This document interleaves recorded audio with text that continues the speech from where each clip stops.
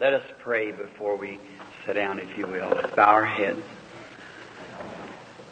Dear God, it's again that we come to you with a grateful heart to express to Thee the feeling and the adoration that we have for Thee. And we would ask you tonight that you would forgive every sin and trespass that we have done today or any time in our life that was contrary to Thy divine will. And if there would be anything that would hinder you from healing the sick and from saving the lost, we would ask you to forgive us and to take us into Thy care just at this time and move in us with great power. And may great signs and wonders be wrought tonight. And by this may it cause an old-fashioned revival to start in this city and the roundabout and throughout the state. Grant it, Lord, and may sinners be saved and sick people healed for Thy glory. Now bless both minister and listener tonight. Sanctify the words that shall proceed and the ears that shall hear and the hearts that shall believe. For we ask it in the name of Thy Son, Jesus. Amen. You may be seated.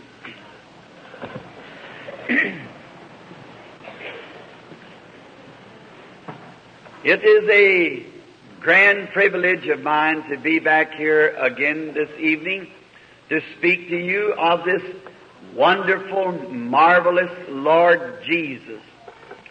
And it is a little bad that we just have to leave after the service and not have it just the 2 nights.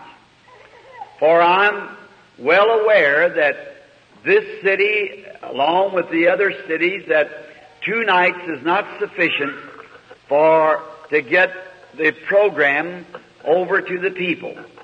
And therefore it would take a time where some were healed and could get out and testify to others and tell others and others tell others, and that's the way it would go. But it's been a privilege of ours to be in this wonderful city, the capital of this lovely state. We were riding this morning just to look around, and it is a beautiful country. We sure do appreciate this country.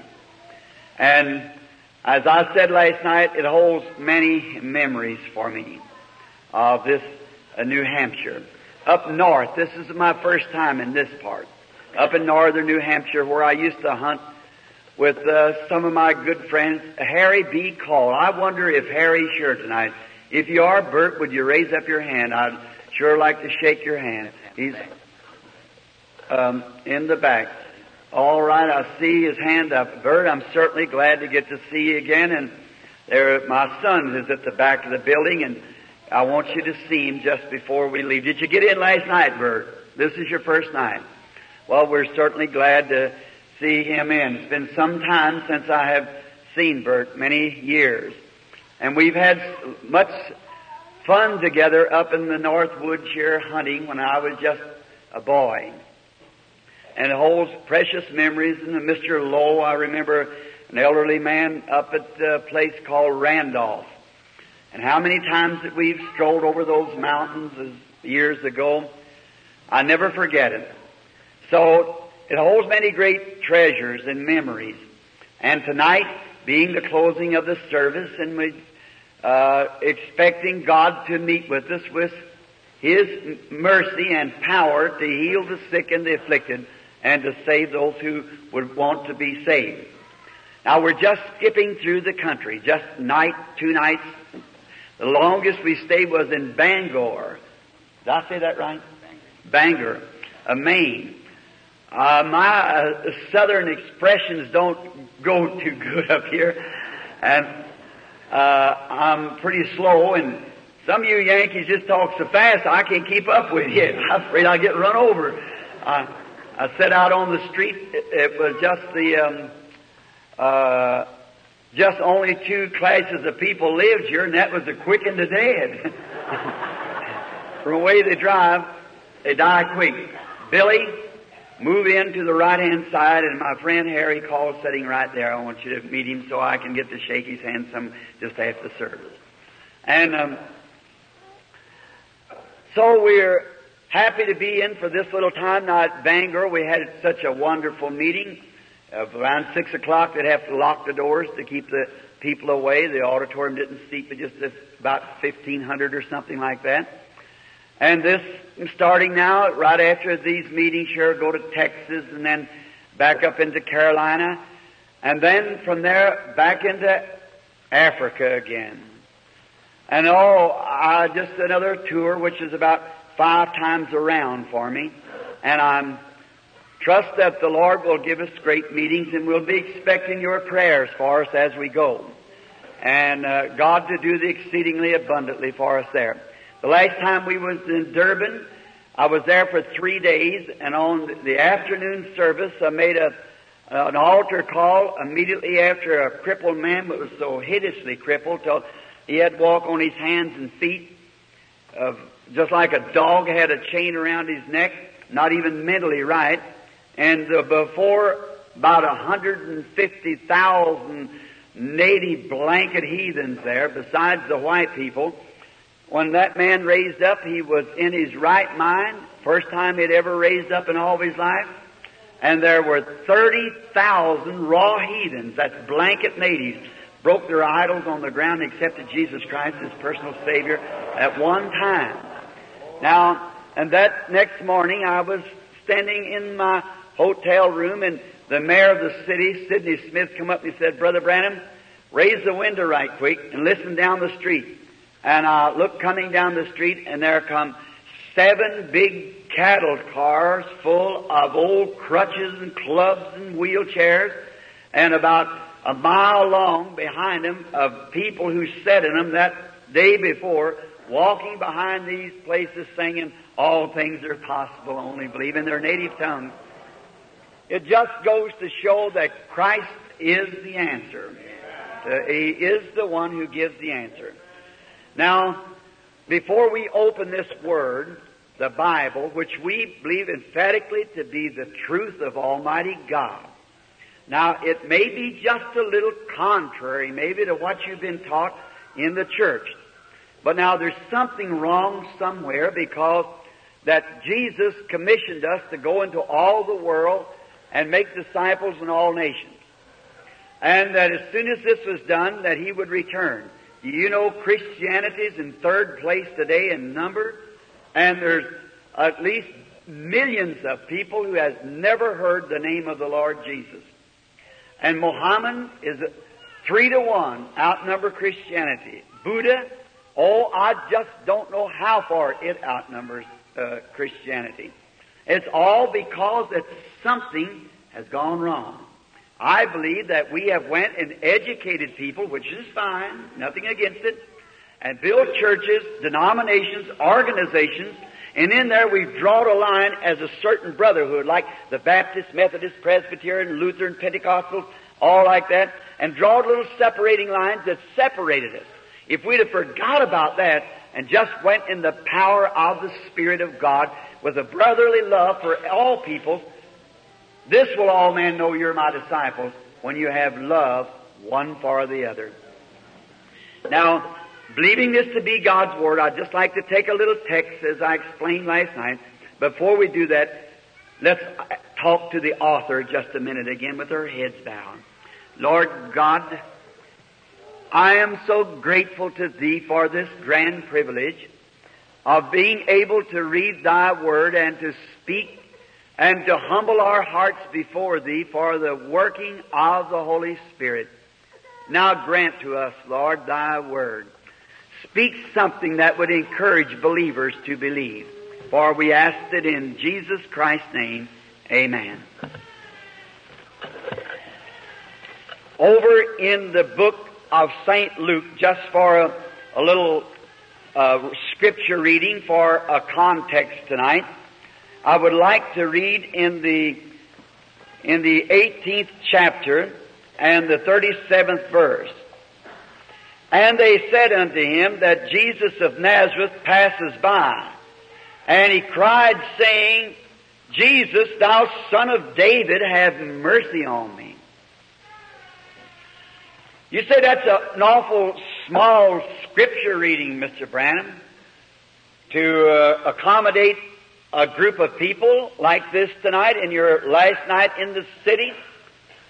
You see, that is a small scripture reading. But it isn't how small it is, it's how valuable it is. The value is laid not on quantity, but quality. Just a little bit. But some time ago in the city of Louisville, Kentucky, just across from our little city, I had a little boyfriend over there who was rambling around in an old garret one day, and he found an old trunk, and he was looking through this certain trunk, and he found a little old yellow postage stamp of about 1/2 inch square. And he thought this was a grand thing, and he might be able to have 5 cents out of it, that he would go get him an ice cream. So he hurries down the street to a stamp collector, and he said, "Sir, how much will you give me for this stamp?" And the collector immediately taken his glass and looked it over. He said, "I'll give you $1 for that stamp." He said, "You've made the sale." And he sold him the stamp for $1. Of course, the little lad in his mind with ice cream took down the street to buy his ice cream. In about 3 weeks, that man sold that stamp for $500. Later, it was sold for $2,500. And the last I heard of that stamp, it's worth $250,000. You see, the little yellow piece of paper, it was not the value of the paper. It was, the value was what was wrote on the paper. And that's what this little scripture reading is tonight. It isn't how much it is, it's what it is that's wrote on it. The paper is ordinary paper that you make here in your mills. But that, what is wrote on there is the infallible Word of the immortal God. And no man is worth any more than His Word. If I cannot take your Word, then I won't have any dealings with you. If you can't take my Word, you could not trust me. So that's the way it is with God. If He has made a promise, He must keep that promise. If He doesn't keep that promise, then He isn't God. And if a certain crisis arises, and God acts on that crisis, then He has to act the same the second time that He acts, or He acted wrong when He acted the first time. If someone was sick and God was consulted and God healed that person, then on the second time someone gets sick and God is consulted, He's got to heal the second time, or He did wrong when He acted the first time. For God is infinite. We are finite. We get smarter. As in our generations gets brighter and more intelligent. Our scientists move on. But God being infinite, He has to be perfect all the time. He cannot get smarter or can not lose any of His intelligence. He has to remain the same. There's where our confidence can rest solemnly upon what He says to be the truth. If it isn't, then I can't believe Him. And if this Bible doesn't, if the promises He made in this Bible is not true, then it is not the Bible, or there is no God. But if the Bible promises are true and God confirms them promises, then He is God of the Bible, which is His Word. Just as plain as it could be. Now, our scene opens tonight, and I want to speak it just like a little drama, so that we won't have much time to tarry, because we want to get into the line. Usually in the big meetings, Dr. Vail does the speaking, and I just come on for the healing services to pray for the sick. Now let this be well assured in every person's heart. I cannot heal any person, and there's no other man on the earth can heal a person. God is the only healer there is. There's not one drop of medicine ever invented that ever could heal a person. Doctors don't claim to be healers. I've been interviewed by Mayo Brothers and many of the great sanitariums and so forth of the world. And I have never heard one time that any real sound doctor ever said that he could heal. He cannot heal. God is the healer. Healing is the multiplication of cells, which is a creation. Creation can only come from God.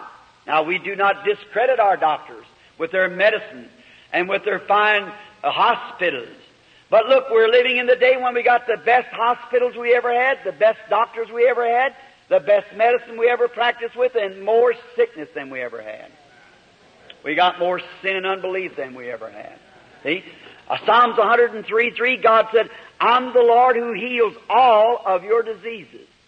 Well, now, if He said all, then it just didn't mean part. For instance, like this, what if you were cranking on a car and you broke your arm? And you run into the doctor's office and said, Doc, heal my arm right quick. I got to crank my car. He would say, you need mental healing. Well, that's right. See, He can set your arm, but God has to heal. It's that simple. What if I cut my hand tonight with a knife? And we haven't got enough medicine in all the world to heal that knife cut.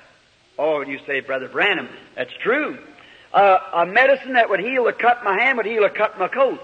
It'd heal a cut on this desk. You say it was made for your body, Mr. Branham, not for your coat and the desk. All right, then, if I received this knife cut in my hand and I drop dead, and they take me out to the undertaker's establishment, and there they embalm my body with a fluid that makes me look natural for 50 years. Every day they come give me penicillin. They give me sulfa-drug. And they sew the place up. Put all the salves and methylate and so forth that could be put into that place. 50 years from the day, the cut will look just exactly like it was when I cut it. Then if it heals the human body, why don't it heal? Oh, you say the life's gone out of you. That's right. Then which is the healing? Medicine or life? Life is the healer. You tell me what life is, then I can tell you who God is. For He is eternal life. So He is the only healer. Now medicine, a doctor moves the appendix. If you got appendicitis, good thing for a doctor to move it. If you got a tumor, let him take it out. But God has to heal where He cut. He's got nothing to heal it, so He can remove an object, but He cannot heal where it's been. So it takes God is the healer. And you would say, well then, Brother Branham, what about penicillin when he got a bad cold? That's something like, what if you had a house full of rats and is eating holes through the walls? And you went and got some rat poison, poisoned the rats. That doesn't patch the holes. That only kills the rats. So that's the way it is with healing. See, penicillin kills the germ, but God has to build up where it has been. See, God is the healer every time. God is the healer. So God does the healing. And He's already did it for you in the atonement when He died at Calvary, Jesus Christ. There He purchased your salvation and your healing. And the only thing that you can do is to look to Him and believe it just like you do when you're saved from your sins. For He was wounded for our transgressions. With His stripes we were healed. In our scene tonight, it's at Jericho, way down below Jerusalem. And in this great city, which once stood there as a memorial of one of the great places of the nation, we find that there is, as we look, a little ragged beggar trudging along the side of the rubbish around the walls, the old heaps. And we would say it was a beautiful day. And this little fella, his name is Bartimaeus. And he's blind. We're taught that he had been blind for many, many years. And he's finding his way around to try to get to the gate. For it's through the gates that many of the business people, the merchants and so forth, come in and out. In them days there were many beggars, lepers. And when a man went to his work of a morning and he had a few extra coins, maybe a certain beggar that met him first, he gave him the coin. And then that was as much as he could afford for that day. He had to wait till maybe another day. Well, it made begging was a bad business. And many times they went hungry and dumb without. And let's think that this morning at blind Bartimaeus, our subject had been along the city gates or the city streets, and he was a little late getting up, and so the rest of the beggars had beat him. So he goes to the outside of the gate, and there finds him a place to sit down. And just in a few minutes, after sitting there, kind of a little chilly, and he got in the shadow of the wall of some building, we can hear coming down the road a clicking of a little donkey's feet. And as he moves closer, he hears this little donkey coming closer, and he rises and runs out and said, "Have mercy on me. I am blind, and I have a family to care for. Have mercy." And a great big dark slave walks up to him and said, "Out of the way." And this fellow, he said, "Have mercy," that was riding the donkey. Called to him for mercy. And he said, "Sir, out of my way. I am the servant of the Lord. And I'm on my way down to Jericho. There's going to be a fanatic prophet come into that city today.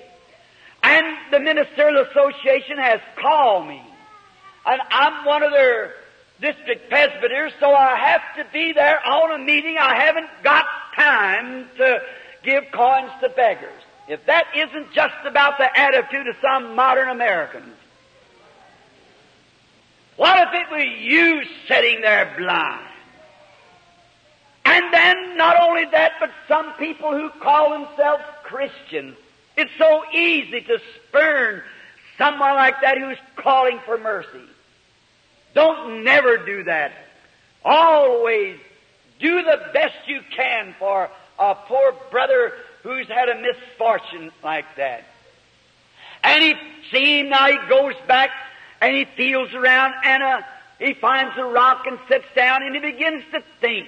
Let's follow his thoughts for a few minutes. He's thinking now, he moves over in the sunshine where it's warm. Oh, I can just imagine. Don't you like to sit down where it's nice and warm to think things over? Just sit and daydream. Many times up in the mountains, I get way up above the timberlines when I'm hunting in America. And up there, and it'd be so cold, and then just sit down somewhere where the wind's not blowing and just think of things. I believe God lives in nature. He lives in His animals. Here's some few years ago, 4 or 5 years ago, I'd been hunting elk way up high in the Rockies, back there on the ranch. And there was nobody within, I guess, 35 or 40 miles, but just the rancher, the one that runs the ranch, and myself. And he's a good hunter. And so we traveled high because the fall was early, and the snows hadn't come to run the elk down yet. And so he said, "Billy, you take your pack horse and go right. I'll go, you go to the east fork, I'll go to the west fork. And we'll meet within about 3 days back over on the connecting divide." I said, "That'll be fine, Jeff." So we took off. On my second day, I was coming around close to what's called Corral Peak, where I've run cattle in there since a boy. And I was almost to the timberline. And as I walked along, it come up a storm, a rain. And I run in behind a tree just kind of to wait till the storm was past, and there was some blowdown in there. And after the storm passed, it'll rain a while, then snow a while, and then the sun will come out. Storms coming in the fall of the year. It's a little early to run the elk down yet. So while I was standing behind this, the storm went past, and after the storm went past, the sun peeped out as it was setting, looking through the crevices of the rocks, and it had turned cold, and the water had froze the evergreen, and there was a rainbow come over the valley. And I walked out from behind this certain tree, and I looked, and I thought, there's God in that rainbow, for He made a promise. Just get alone by yourself sometime and think it over. See how close God can come to you. And while standing there rather, I heard an old male elk bugle. And it got lost from the herd during the storm. And an old gray wolf howled up on the mountain, and his mate answered him down in the valley. As David said, when the deep calleth to the deep. My mother's a half Indian, and my conversion never took that out of me. Oh, there's something that's real when you get out in nature. And standing there, I put my hands up in the air and I said, oh, great Creator, who made the heavens and the earth, how great Thou art. To let me be here, why can't I always stay here? Let me just live here. For to this end I was born. I felt almost, I guess, like the apostles did at Mount Transfiguration, said, let's build 3 tabernacles. But at the bottom of the mountain, of course, is the sick and the needy. And while I was thinking on that, I noticed a little old pine squirrel. He jumped up on a little old blow-down limb there, and he began the awfulest noise you ever heard. Chatter, chatter, chatter, chatter, chatter, chatter. Well, I thought, God, why would you take my attention off of you to let me notice that little old squirrel? And oh, he was bouncing up and down like he was going to kill everything in the woods. And he's just all noise. There's nothing to him. And while he was bouncing around there, I'd been saying, praise the Lord, with my hands up. And I guess if they'd had somebody in the woods, they'd thought they had a maniac out there, but I didn't care. I was worshiping the God who made that heavens and earth. And I was just watching this little old squirrel. I thought, why did he attract my attention? What would be godly about that fellow? And I noticed he wasn't so scared of me, but he was cocking his little eye and looked down. And I thought, what's the matter? And the storm had forced the big eagle down in that rubbish of the blowdown. The big eagle jumped up on a limb. Well, I never did have too much respect for an eagle, but I thought, God, how would you ever bring that eagle now before me? And I noticed that he wasn't afraid of the pine squirrel nor of me. And the little squirrel was just carrying on to him. And I thought, well, that's godly because he's not as scared. God don't want anybody that's scared to testify or say something about him. You make a poor subject as a Christian if you're ashamed of the God who saved you, who made you. And this eagle was not afraid. Now I thought, why is it you're not afraid? I begin to notice he's take his feathers and feel his wings if they were in flying shape.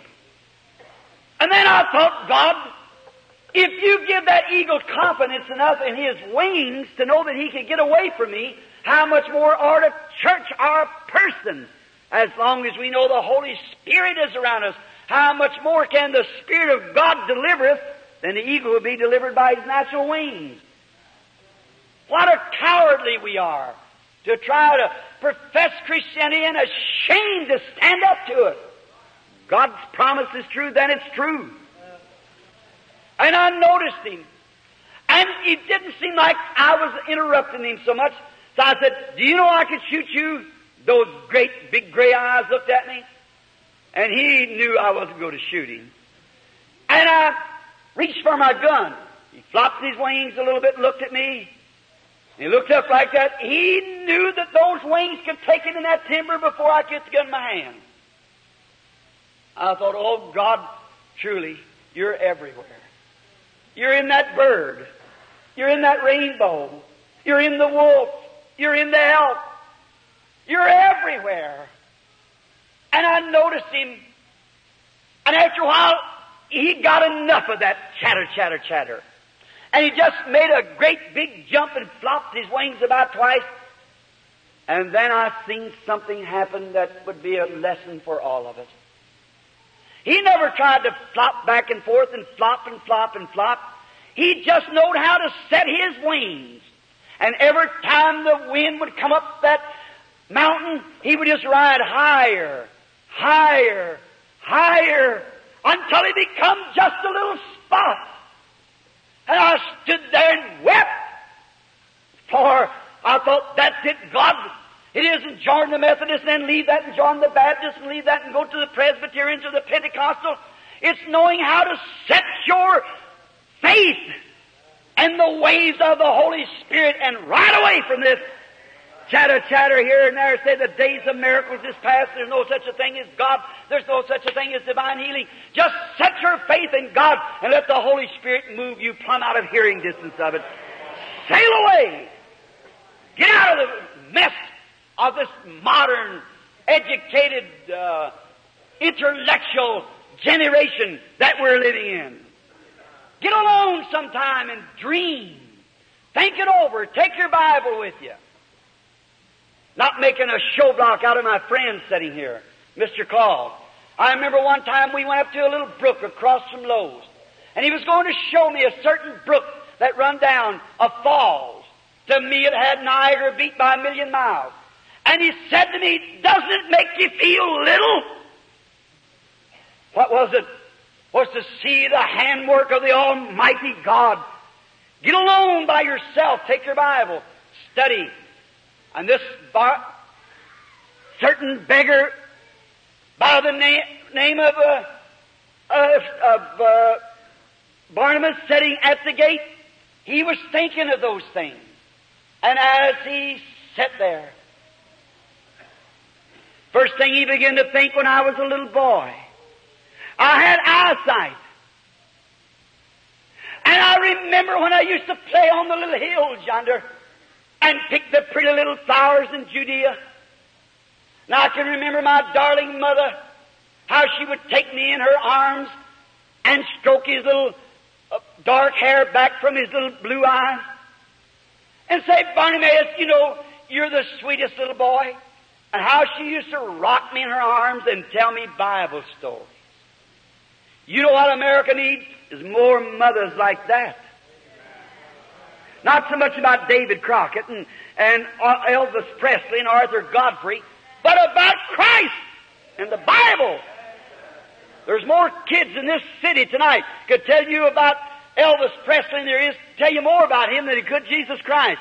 And then you wonder why we got juvenile delinquencies stabbing people to death on the street. We become a neurotic age is because we have left out God. And we've accepted creeds in our church instead of the Holy Spirit. That's exactly right. And his little mind began to go back. Oh, he remembers a certain story. It was about the great prophet Elisha and Elijah. How that the Shunammite woman, because there was a little boy included in it, how that the Shunammite woman was barren, and she was so kind to the prophet Elijah. And one day when she'd built him a little place to rest on the side of her house, he said to his servant Gehazi, go in and ask her if I can speak to the king for her, or to the chief captain. She said, no, I'm a woman that lives of my people, and said, I just have everything I have need of. But Gehazi said, you know, she hasn't got any children and her husband's old. And little Barnabas used to like that story. So he'd say, tell it to me, Mama. And one day after she was blessed and the little baby come, he must have been about 10, 12 years old. He was with his father out in the field, and it must have been in the hay harvest time. And he must have had a stroke, sunstroke, because he began to cry, my head, my head. And his father sent him into the house, and he laid on his mama's lap until he was about, I'd say around noon. And while he must have gotten real sick, and after a while there was no breath in him, and he died. She picks him up and takes him over to the prophet's room and lays him on the bed. What a place to take him. She said, saddle a mule and go to Mount Carmel, for I must see this servant of God.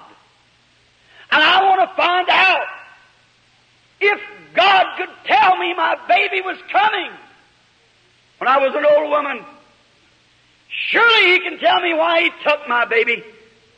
And Elisha is His representative. I'll go find out. And she made haste with the little mule until she got to the prophet. And he said, here comes that Shunammite woman, and God has not revealed to me what's her trouble. And listen to this, friend. I just love this. He said, is all well with thee and with thy husband and with the child? She said, all is well. And the baby a corpse. See, she'd got in front of this prophet. She knew that he was God's agent. That's the same thing Martha did when she come in front of Jesus.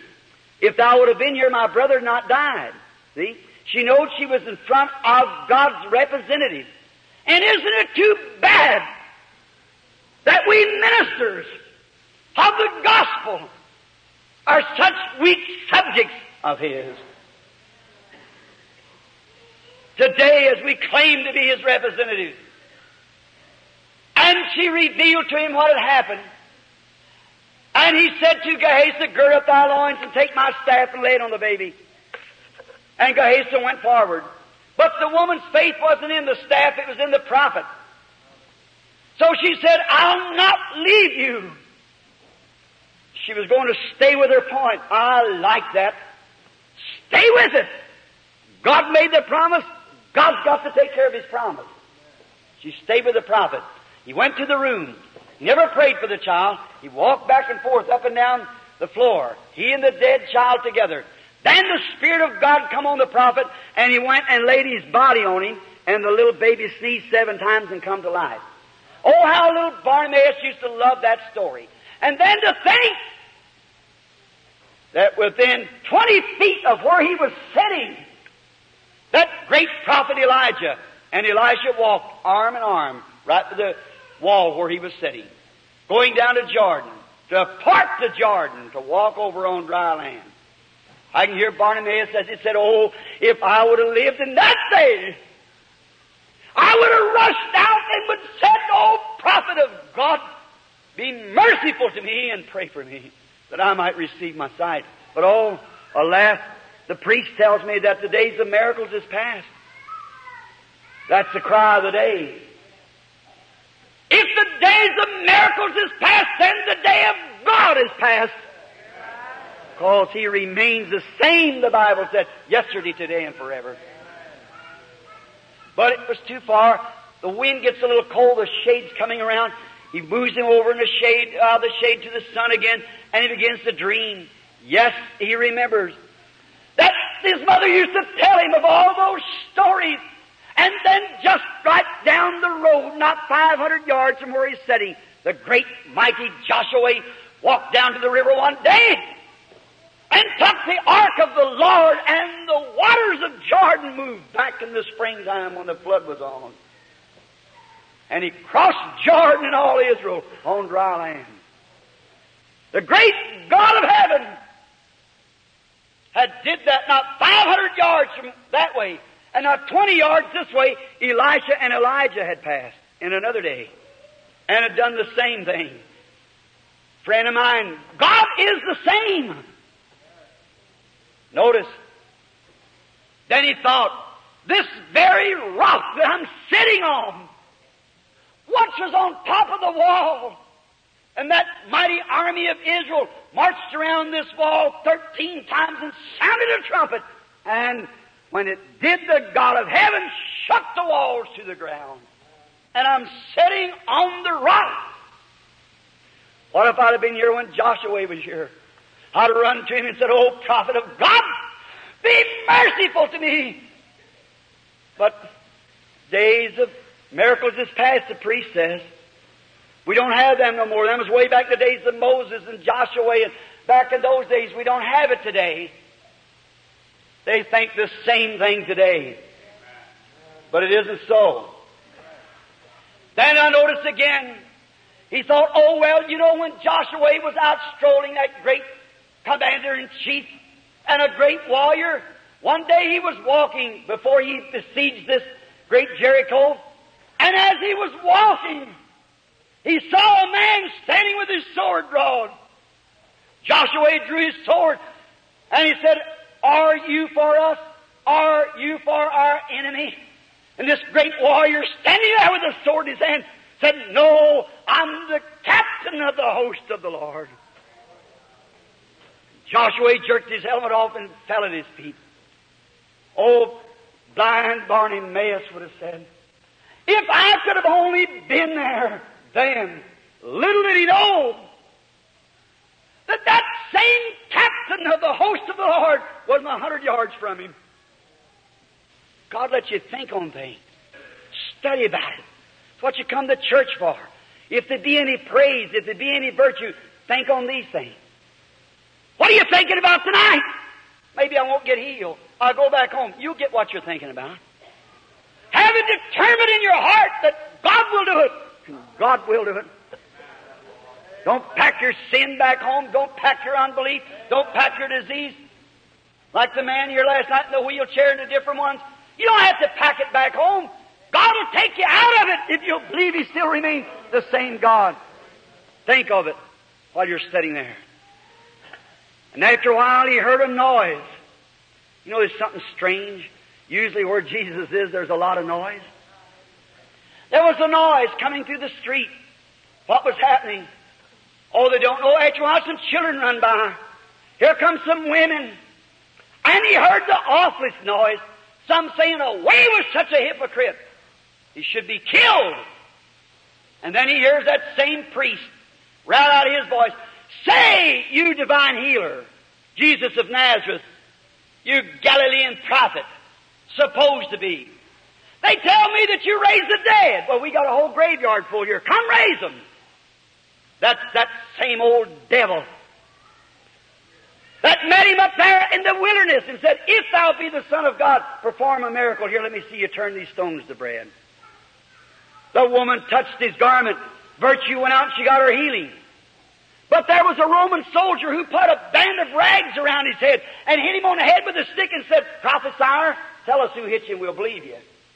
He never opened his mouth and said a word to him. God doesn't clown. He doesn't have to. He's God. You're the one that needs to plead for mercy. You're indebted to God and not God to you. It's your indebtedness, not His. He's done everything He can to redeem you. Sending signs, wonders, miracles, sent His Son, He died, sent prophets and so forth, and still they wait right on in sin as if it had never been anything happen.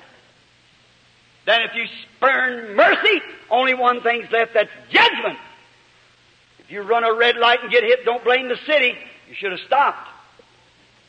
If you wind up in a hell someday, don't blame God. He's waved everything across the front of you that He can wave. Even the blood of His own Holy Son. And you constantly wade right on by. The songs of the church, the preaching of the gospel, the reading of the Word, signs and wonders before you, and still blindly just determined to go, whether God stops you or not. God sends nobody to hell. You send yourself to hell by rejecting His Son. Then there, as this great crowd went by, some throw him overripe tomatoes and apples and things at him. There he goes! A man that's talked about and despised and called a devil, a mind reader. A man, when he first started his ministry, they brought a man to him. He was an ignorant, unlearned man by the name of Simon. And as soon as he come into the presence of Jesus, Jesus said, your name is Simon, and your father's name is Jonas. There was one standing there and said, that's the Messiah. He rushed over 15 miles around the mountain and gets his friend and said, come see who we found. Jesus of Nazareth, the son of Joseph. He said, now wait a minute. Could there be any good thing come out of Nazareth? He said, come and see. That's the best message to give anybody. Don't stay home and criticize. Come and find out for yourself. Don't take what somebody else says. Divide it with the Scripture and see if it's a promise of God. Then check it by the Word. And when he come in the presence of Jesus, perhaps Nathaniel told him, said now, or Philip told him on the road around, said, when you come in His presence, you remember that old fisherman? He told him who he was and who his father was. Well, when you come in his presence, he'll probably tell you who you are. Nonsense, said the other. I don't believe it. And when he got into the presence of Jesus, Jesus said, behold, an Israelite in whom there's no guile. It astonished him. He said, Rabbi or teacher, when did you know me? He said, before Philip called you. When you were under the tree, I saw you. 15 miles around the mountain the day before. What eyes? Said, the works that I do shall you also. What had he done but good? But because he didn't cope with their modern belief, they were ready to crucify him, and he knew it being a prophet. Not only a prophet, he was more than a prophet. He was God made flesh among us. It makes me so tore up when I hear this modern day that tries to relate to Jesus Christ as being just a prophet. Some time ago, a woman told me from a certain denominational church, she said, Mr. Branham, you brag too much on Jesus. You make him divine. I said, he was either divine or the greatest deceiver the world's ever had. Said, if I'll prove to you by your Bible that he wasn't divine, will you believe it? I said, the Bible says so. And she said, on St. John 11, when he was on his road to raise Lazarus from the grave, the Bible said that he wept. I said, what's that got to do with it? She said he couldn't be divine and weep. I said, lady, he was weeping when he was going to the grave of Lazarus. But when he pulled that little figure of his together and said, Lazarus, come forth, and a man had been dead 4 days, stood on his feet and lived again, that was more than a man. That was more than a prophet. He was hungry when he come off the mountain hunting on a tree for something to eat. He was a man when he was hungry. But when he'd taken 5 biscuits and 2 pieces of fish and fed 5,000, that was more than a man. When he was laying on the back of that little boat that night, 10,000 devils of the sea swore they'd drowned him. And it's like a bottle stopper on a sea as the little ship was beating its way around. But when he rose and walked up, put his foot on the brail of the boat, looked up and said, peace, be still. And the winds and the waves took the coals. He was more than a man. That was God speaking through those human lips. He was Emmanuel. When he died at Calvary, he did cry for mercy. My God, why hast thou forsaken me? But on Easter morning, when he broke the seals of death and took the keys of death and hell from Satan and rose again on the 3rd day, he proved that he was God. And today he's alive here in this church tonight among us. In the same power of his resurrection that he was then. He was on his road to Jerusalem. His head was set. He didn't hear their cream crying on. But after a while, this old blind beggar said, who passes by? Oh, get back in the corner. Who is it? Somebody said, oh, shut up. And a kind little woman, I believe, walked up. So what did you want, sir? He said, oh, kind lady, I'm an old blind beggar. My clothes are gone. I have nothing to eat. And I would like to know what all this noise means. Why, she said, sir, have you never heard? No, I haven't, lady. That Galilean prophet is passing by. That Jesus of Nazareth.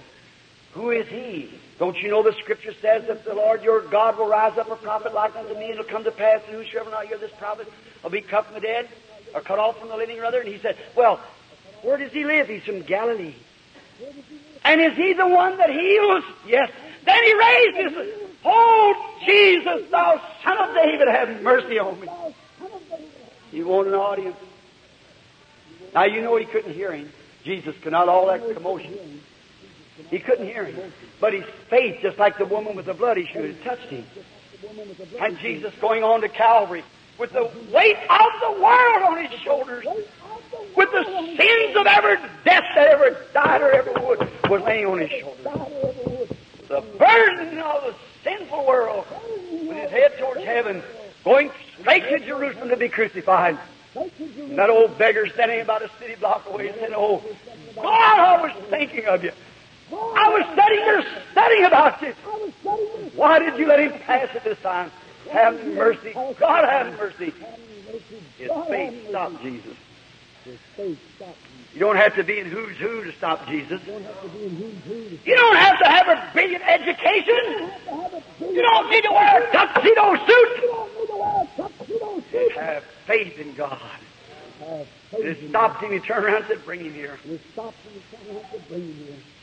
He never started to say, now wait. He threw that old ragged coat and Say, now took wait, out. he threw that old ragged coat He didn't care what anyone said. He didn't I was care reading what his life here not long ago. I was reading his life. Blind Bartimaeus. Blind Bartimaeus. He'd been blind for many years. He had a wife, He'd been blind for many years. little girl. He'd never seen the little girl. Little girl. He'd never seen the little And girl. blind Bartimaeus, his story goes And that blind Bartimaeus. I'd been fixed, story I don't know. goes that I'd been fixed, But- I don't know. in those days they had a lamb that led him like the seeing-eyed dog does Like now. the seeing-eyed dog does now. And he had two little turtle doves to do And he had enchantment. two little turtle They would doves turn to little do- tumbles over each other. They would And turn that's little what would tumbles attract the over- attention of the And tourists. that's what would attract And the people coming the through, tourists. that's how he had his little can out or whatever it was to beg. There wasn't this little turtle dove. In India, every beggar's got a little star monkey or a cobra or something or other to attract the attention, to get the alms from the people. And Bartimaeus had two little doves. They just tumbled over each other. And the people would laugh at it and then give him a little coin. And it said that one night his wife taken sick. His wife taken sick.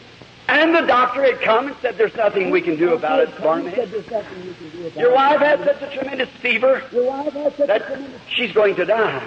So they said he felt his way around the house till he got to the corner. And he raised his hand and said, Jehovah, you can't do that. I'll give you money. Said, I'll give you money to buy you a lamb. He said, great high priest, I never told God I'd give him a lamb. I told him I'd give him this lamb.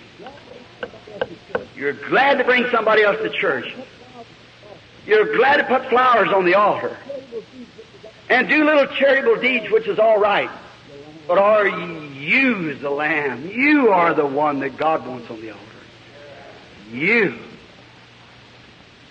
Sacrificial life. Giving yourself completely into His will. And he said, blind Bartimaeus, you can't do that. That lamb is your eyes. He said, oh, great high priest, if I serve Jehovah and keep my promise to Him, Jehovah will provide a lamb for blind Bartimaeus' eyes. It's on this cool October afternoon, God had provided a lamb for blind Bartimaeus' eyes, that his eyes could be opened. Let me say to you tonight, my dear friend of this city, God has provided a lamb for you too. It's the same lamb, the Lamb of God that takes away the sin of the world. If you don't know Him as your Savior, while you've been sitting, listening, meditating, just like I've told you of being alone, like Bartimaeus was alone. Now He's near you now. Won't you receive Him? Let's bow our heads just a moment now.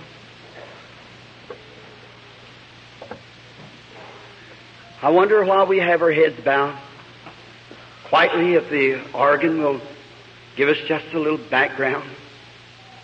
While you've been thinking, has sin come up in your heart that you know that you are not right with God and if you should die? Would it be all of it for you?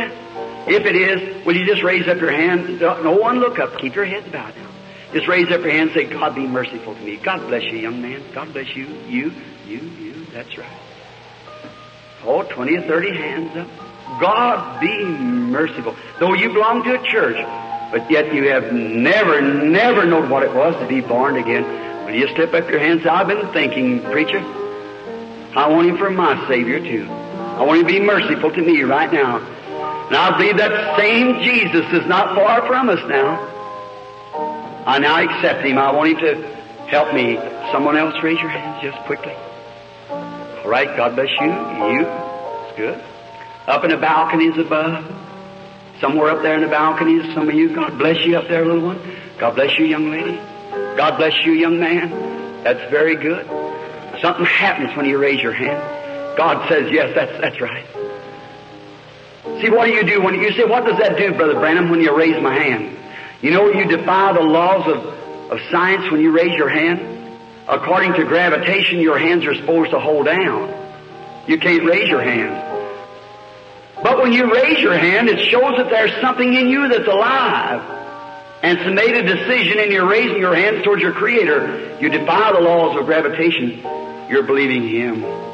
That's what happens. Here's Jesus' word. He that heareth my word and believeth on Him that sent me has everlasting life and shall never come to the judgment, but pass from death unto life. Could you do that much for Him tonight? From your heart. Now, Lord Jesus, believe you. God bless you, young woman. God bless you, young mother. That's good. Someone else who hasn't raised their hands now. God bless you, young lady, and you over here, both of you young women, just at the turning point of life. This little teenage rock and roll, hell-bound generation, that's a great decision. Stay with it. You've done the most gallant thing you've ever done. Someone else, just a moment now, before we stop. All right? Just remain with your heads bowed. Think it over. Pray in your own way now. God bless this young fellow sitting here right in the front row. All right? Pray in your own way, the way you pray at your church. Whatever it is, you pray that way. You tell God, God, I'll raise my hand because something told me to. What did that? God did. God bless you, little lady out here at the end. I see you too. Little teenager there. Something in my heart told me to raise my hand. You know, Jesus said, no one can come to me except my Father draws him. God bless you, young lady sitting right here too.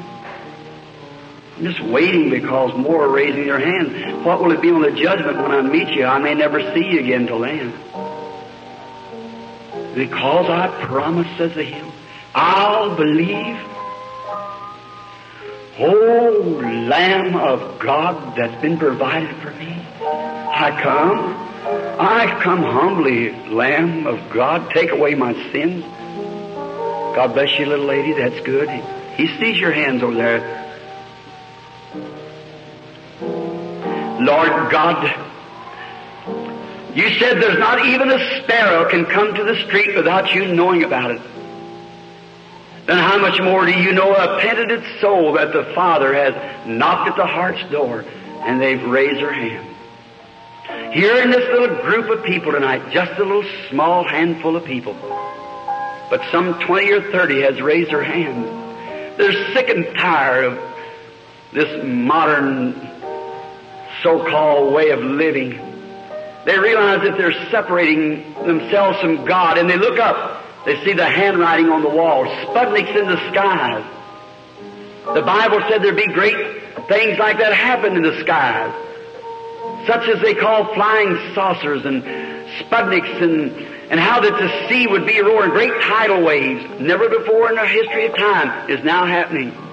Man's heart failing, heart trouble. Just notice, Lord, you said man, not women.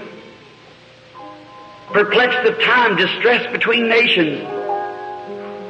How this tremendous day would be, how the carriages would rage in the broadways, it'd shine like torches, the big headlights in the broadways. How that man would be heady, high-minded, lovers of pleasure more than of God, false accusers, incontinent, and despisers of those that are good, having a form of godliness and denying the power thereof. From such turn away. You said in that day you would reveal yourself from heaven. And we see you, Lord. And we know that the Father's here. And these who've raised their hand, God, if they meant that in their heart, you've put their name on the book of life, and there is nothing can rub it out. You said so. He that heareth my words and believeth on him that sent me has eternal life. You said, I'll raise him up at the last day. Thank you, Lord. They are the trophies of the message that you have given as love gifts to your Son. No one can pluck them from the hand. Give them eternal life now, Father. Fill them with thy Spirit and thy goodness. They've accepted you, maybe strangers have never seen your Spirit move before. But they did it on the basis of the Word. Grant, Lord God, that they will hold to your unchanging hand these few days of life we have left, for truly we're close to the end time. It's later than we think. We could go to powder in an hour. One drink of vodka too much. The big rockets are set. Oh, God, be merciful. Let us abide under your everlasting wings until you come for us. In Christ's name we pray. Amen. Be thou my guide. Bid darkness turn to day. Wipe sorrows, tears away, nor let me ever stray from thee aside. Let's sing it real slowly now. And in the spirit of singing, while life's dark maze I tread, and grief. That's right, just pray it like as you're singing. Be thou my God. Bid darkness turn to day. Wipe sorrow, tears away.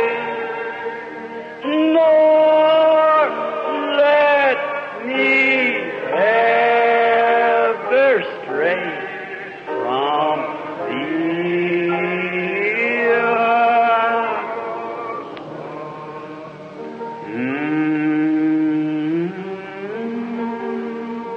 Bow our heads humbly now.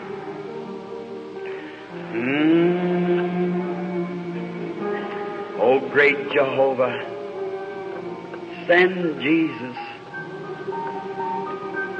to this audience just now, Lord. Let Him manifest Himself as the risen Lord. As we submit our hearts and souls to Thee, we have preached Thy Word. Come, make it manifested, Lord.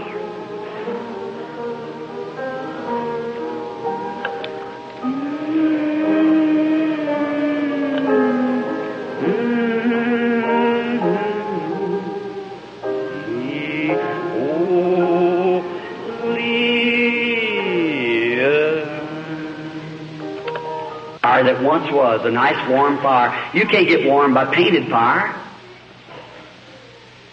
The world don't need a historical God. It needs a God of present day. The Bible said that Jesus Christ, Hebrews 13:8, Jesus Christ is the same yesterday, today, and forever. Is that right? We know that He said in His Scripture, I can do nothing in myself, but what I see the Father doing. St. John 5:19. Did you ever read that? Raise your hands if you have. Then Jesus never did nothing till the Father showed Him. That's what He said. And we find out that He knew the people's hearts and thoughts. Now, if He is the same yesterday, today, and forever, He's got to be the same in principle, the same in power, the same in emotion. He's got to be the same. Only one way. He said, I am the vine. A little while, and I'll quote this first. A little while, and the world won't see me no more. Now, the Greek word there is cosmos, which means the world order. They will see me no more. Yet ye shall see me, the church, for I is a personal pronoun, I will be with you, even in you, to the end of the world. Is that what He said?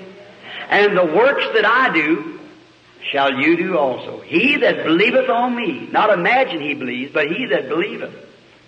The works that I do shall he also. St. John 14:8. The works that I do, what did He do? He said, I'm the vine, ye are the branches. Now the vine doesn't bear fruit.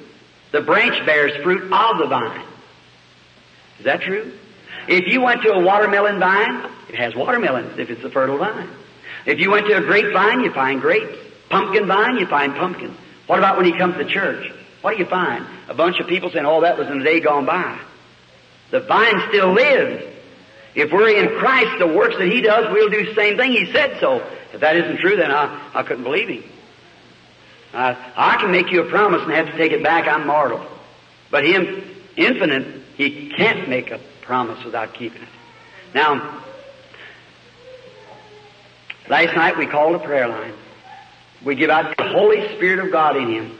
He said, I forgive you, because He hadn't died yet to make a way. But now, He said, if you speak a word against the Holy Ghost. Now remember, He declared that sign to the Jews. The true Jew believed that it was the Messiah. We went through that last evening. And He went to the well one time to get a drink to another race of people, which was Samaritans. Now remember, He did not go to any Gentiles. How many knows that? No Gentiles, and forbid His disciples to go to a Gentile. We've had 2,000 years for that. This is the day of the Gentile. Closing now. Now, but he went by the well of Samaria, and now watch what Jesus was yesterday. And there was a young woman come out. Let's think she was beautiful. She was a prostitute, a woman of ill fame. And she come out to get her water around about noontime. And she had the water pot. And she didn't know there was anyone around. It was a little panoramic, something like this. And there was a man sitting over there. I've been to the well. Like that. And there, just outside the city. And this Jew, he was only 30-something years old, but the Bible said he looked 50. His work did it. Said, you a man not yet 50 years old, say you've seen Abraham? Now we know you got a devil. He said, before Abraham was, I am. And that was a pillar of fire that was in the burning bush on the picture that you see tonight. The same yesterday, today, and forever. If that pillar of fire is truly the same pillar of fire, it'll bear the same record that it did in Jesus Christ when it's here in His church. That's right. Jesus never did commission us to build a church. Neither did He commission us to have a school of theology. Neither did He ever commission us to do any of those things. He said, preach the gospel. And what is the gospel? The power and demonstration of the Holy Spirit. Now, if that isn't right, and I don't know the Scripture, that's what it says. Oh, how we intellectual Americans sit so starchy and stiff. Them poor heathens yonder are just raging crowd by the thousands they've swarmed to it. Now, notice, that light will have to bear record of what it is. One day, when this woman was sitting there, or come there, Jesus said to her, bring me a drink. Come here, woman. She turned around, she seen that Jew. See this segregation between Jew and Gentile, Jew and Samaritan, because they were half Jew and Gentile. And so she said, I'm a woman of Samaria. It's not customary for you Jews to ask me such questions as that. Now that's St. John 4, if you want to read it. He said, but if you know who you were talking to, you'd ask me for a drink. Well, she said, the well's deep and you have nothing to draw with. And the conversation went on till he contacted her spirit. He said, go get your husband and come here. She said, I don't have any husband. He said, that's right. You've had 5. And the one you're now living with is not yours. Now what did she say he was the fortune teller? She said, sir, I perceive that you're a prophet. Now we know when the Messiah cometh, which is the Christ, He'll do these things. Is that right? Well, if that was Messiah yesterday, His sign, He'll be the Messiah today if He is the same yesterday and today and forever. Said, when Messiah cometh, He'll tell us this. He said, I'm He that talks to you. And she ran into the city and said, come see a man who told me what I was. Isn't this the Messiah? How many knows that Scripture? St. John 4. Now one more. There was a woman one time couldn't get to Him. She believed Him. And she said, if I can just touch His garment, I'll be made well, because I believe He is the Messiah. And if I can touch His garment, I'll believe it. And she pushed through the crowd. She had a blood issue, a menopause perhaps, but it didn't stop flooding for years. And so she touched His garment. Now he didn't feel the touch like that because the Palestinian garment hangs loose. It's got an underneath garment on it. So he touched him like that and she walked over. She was satisfied. She's going to be all right. Jesus stopped and said, who touched me? Who touched me? And Peter rebuked him and said, why do you say a thing like that? Well, all the whole crowds are touching you. You say who touched it? He said, but I've got weak. Virtue's gone from me. It's a different kind of touch. Oh, Concord tonight. God be merciful. Use that touch. Not I'm a Methodist, I'm a Baptist, I'm Pentecostal, I'm Nazarene. Use that touch that touches Him. Lay aside these traditions. Let's touch Christ. Now, and he looked around. His touch, but her faith. Out of all that bunch of unbelievers, he pulled that little woman out. And he said, told her what she'd had, and said, your faith has healed you or saved you. Is that right? Now, how many says this, that the Bible, the New Testament says, that Jesus Christ is the same yesterday, today, and forever? The Bible says that He's the high priest, right now, that can be touched by the feeling of our infirmities. That's right. Well, if He is a high priest, if you touched Him the same way the woman did, wouldn't He have to act the same if He is the same? We'll call the prayer line in from some of the prayer cards. Let the Lord God, if He will do here tonight, as He did when He was here on earth, how many will receive Him? If you'll see the supernatural Jesus Christ right in our midst here, doing the same thing, all right, prayer line. I'm just going to let you sit right where you are. And you believe what I've told you to be the truth. You believe right where you are. You do like the woman did, the last quotation I made. Last night we had the people on the platform. Do you see what the Holy Spirit does? It reveals your sins. It reveals your life and tells you what you've done and what you must do. Here was they tell me a Finnish woman up here last night. I can't speak Finland, yet I was understanding her and I was talking about to her and she was understanding me. See? The Holy Spirit then healed her standing right here on the platform. Look up here, look at your newspapers around the other parts of your country here, all across. Look at Congressman Upshaw laying there paralyzed for 66 years. And a vision come over the meeting, told him he was healed. He rose right up, touched his feet and went on normally. King George of England with multiple sclerosis, when I went over and prayed for him, couldn't even sit but just a few minutes at a time. Next day he played 28 holes of golf, around and around the world. This is my 5th time around. Believe. That's Jesus. Let's take this scripture. We're late. So let's take this scripture just a minute. I've sat real quiet. Be ready. There's not a person in this building I know except my own son sitting here and Dr. Vail. Yes, I beg your pardon. I know these two ministers, Mr. Sweet and Mr. McLeod. And then my friend Bert Call in the back. That's the only person. All that know I'm strange to you, raise up your hands and don't know nothing of you. Now, if Jesus is the same yesterday and forever, and He's out there where you are. If you'll touch Him with your faith, don't you think He could pull right back this way and say the same thing He did when He was here on earth, if He is the same? Now, you don't have to come to the platform. Just sit there. Have faith. Believe. Now, every sick person, no matter where you are, what's wrong with you, you just look up to God like this and say, Lord God, I believe that. The man's quoting the Scripture. Last night, how we went through the Scriptures to show that's exactly what He said He would do now. We're at the end of the Gentile age. Never has been through the 2,000 years till now. He's through with the Gentiles. The church is already formed. The end is at hand. When, I don't know. Nobody does. But it's close. Now, here we are, you're sick. If you're sick, you look to Him and touch Him. Now, it wouldn't do no good to touch me. I'm a man.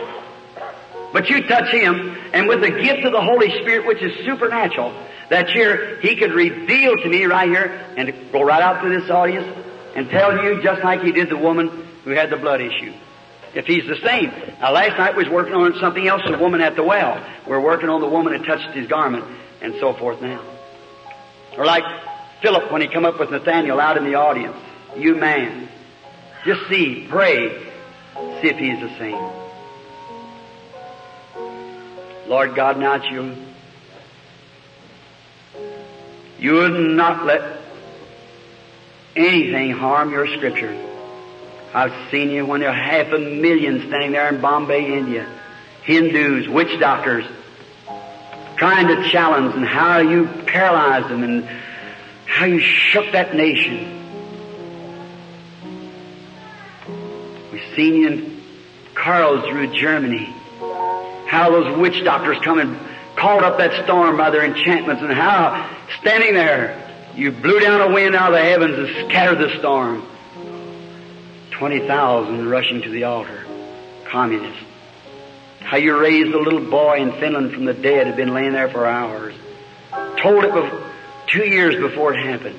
You're God. Let everyone tonight know, Lord, that you're God.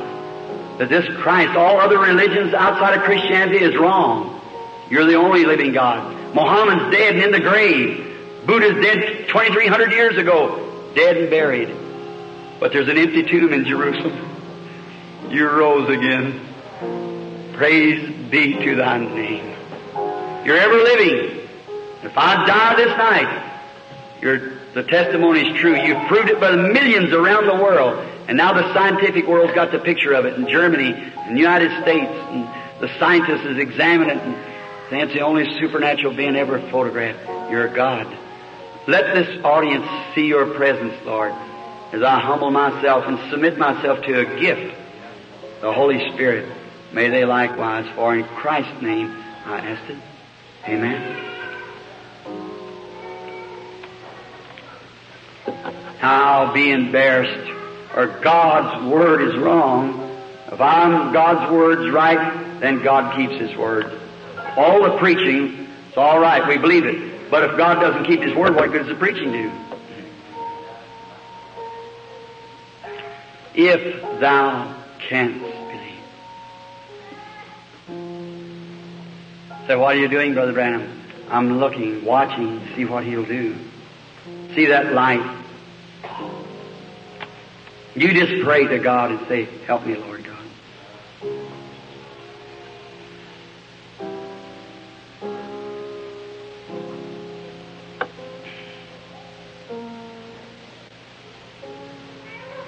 Yes, you may raise your heads. Do you see that? Right over this man sitting here looking at me. The man is suffering, sitting right here with his shirt open.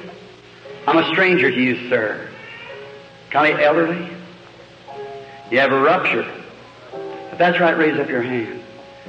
I don't know, you've never seen it. Is that true?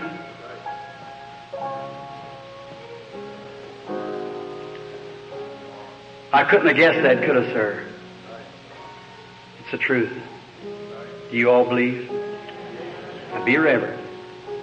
That light still hangs over the man. Because some of you thinking that was a guess. It was not. May God show a vision. Yes, I see the man. He's got a rupture. His wife there also is sick. His wife, you believe God can tell me what's wrong with your wife? She has high blood pressure and heart trouble. If that's right, raise your hand. You're not from this city. You're from another city. Portsmouth. That's correct. And your name's Mr. Hudson. That's right. Christ lives, you're healed, both of you. You can go home, be well. What did they touch? Do you realize that you're in the presence of God? Reverend, please. Not playing church now. You're in the presence of the Lord Jesus. The man sitting right behind him kept nodding his head to me a few minutes ago. You believe God can tell me your trouble, sir? Would you accept Jesus and believe that it was Him, not me? I don't know you. But if His Spirit's in me, then He'll do the works when He was in His Son Christ. You believe that? Yes, sir. Then that colitis that you've had colitis, it'll not bother you no more. Your name is Mr. Beasley. If you believe, that's right. Yes, sir. You believe with all your heart somewhere else in the building.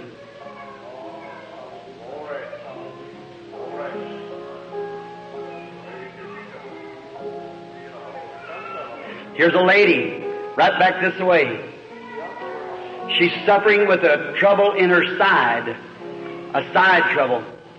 She's rather got a dark dress on, middle-aged woman wearing glasses.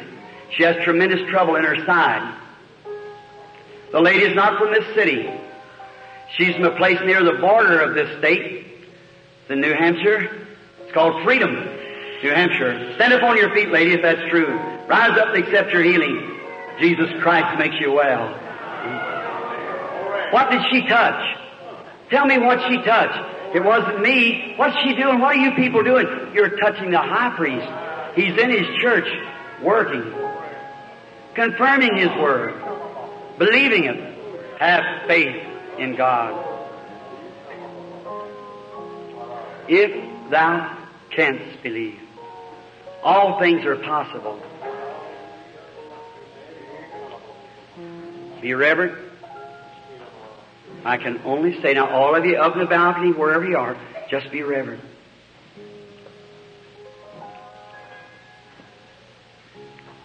If thou canst believe.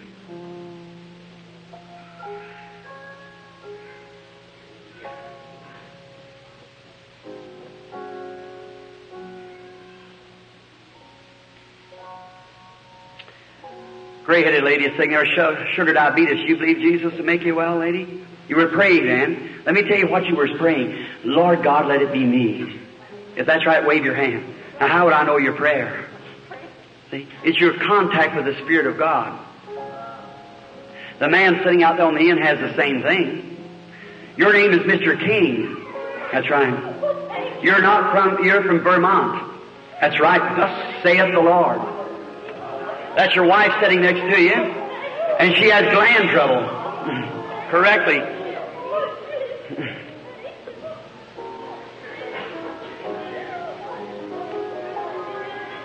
Have faith in God. The lady right behind the lady there, sitting there looking at me now, praying with her head down, saying, Jesus, have mercy to me. She has arthritis. And she also has an allergy that bothers her. So you can believe with all your heart, it'll be over. God will make you well. You accept it? All right, sir. All right, you can have it then. God be merciful. The next lady's got low blood pressure and she has trouble with her liver too. That's right, isn't it, lady? That's right. It's all right. It's over now. Go home and believe it.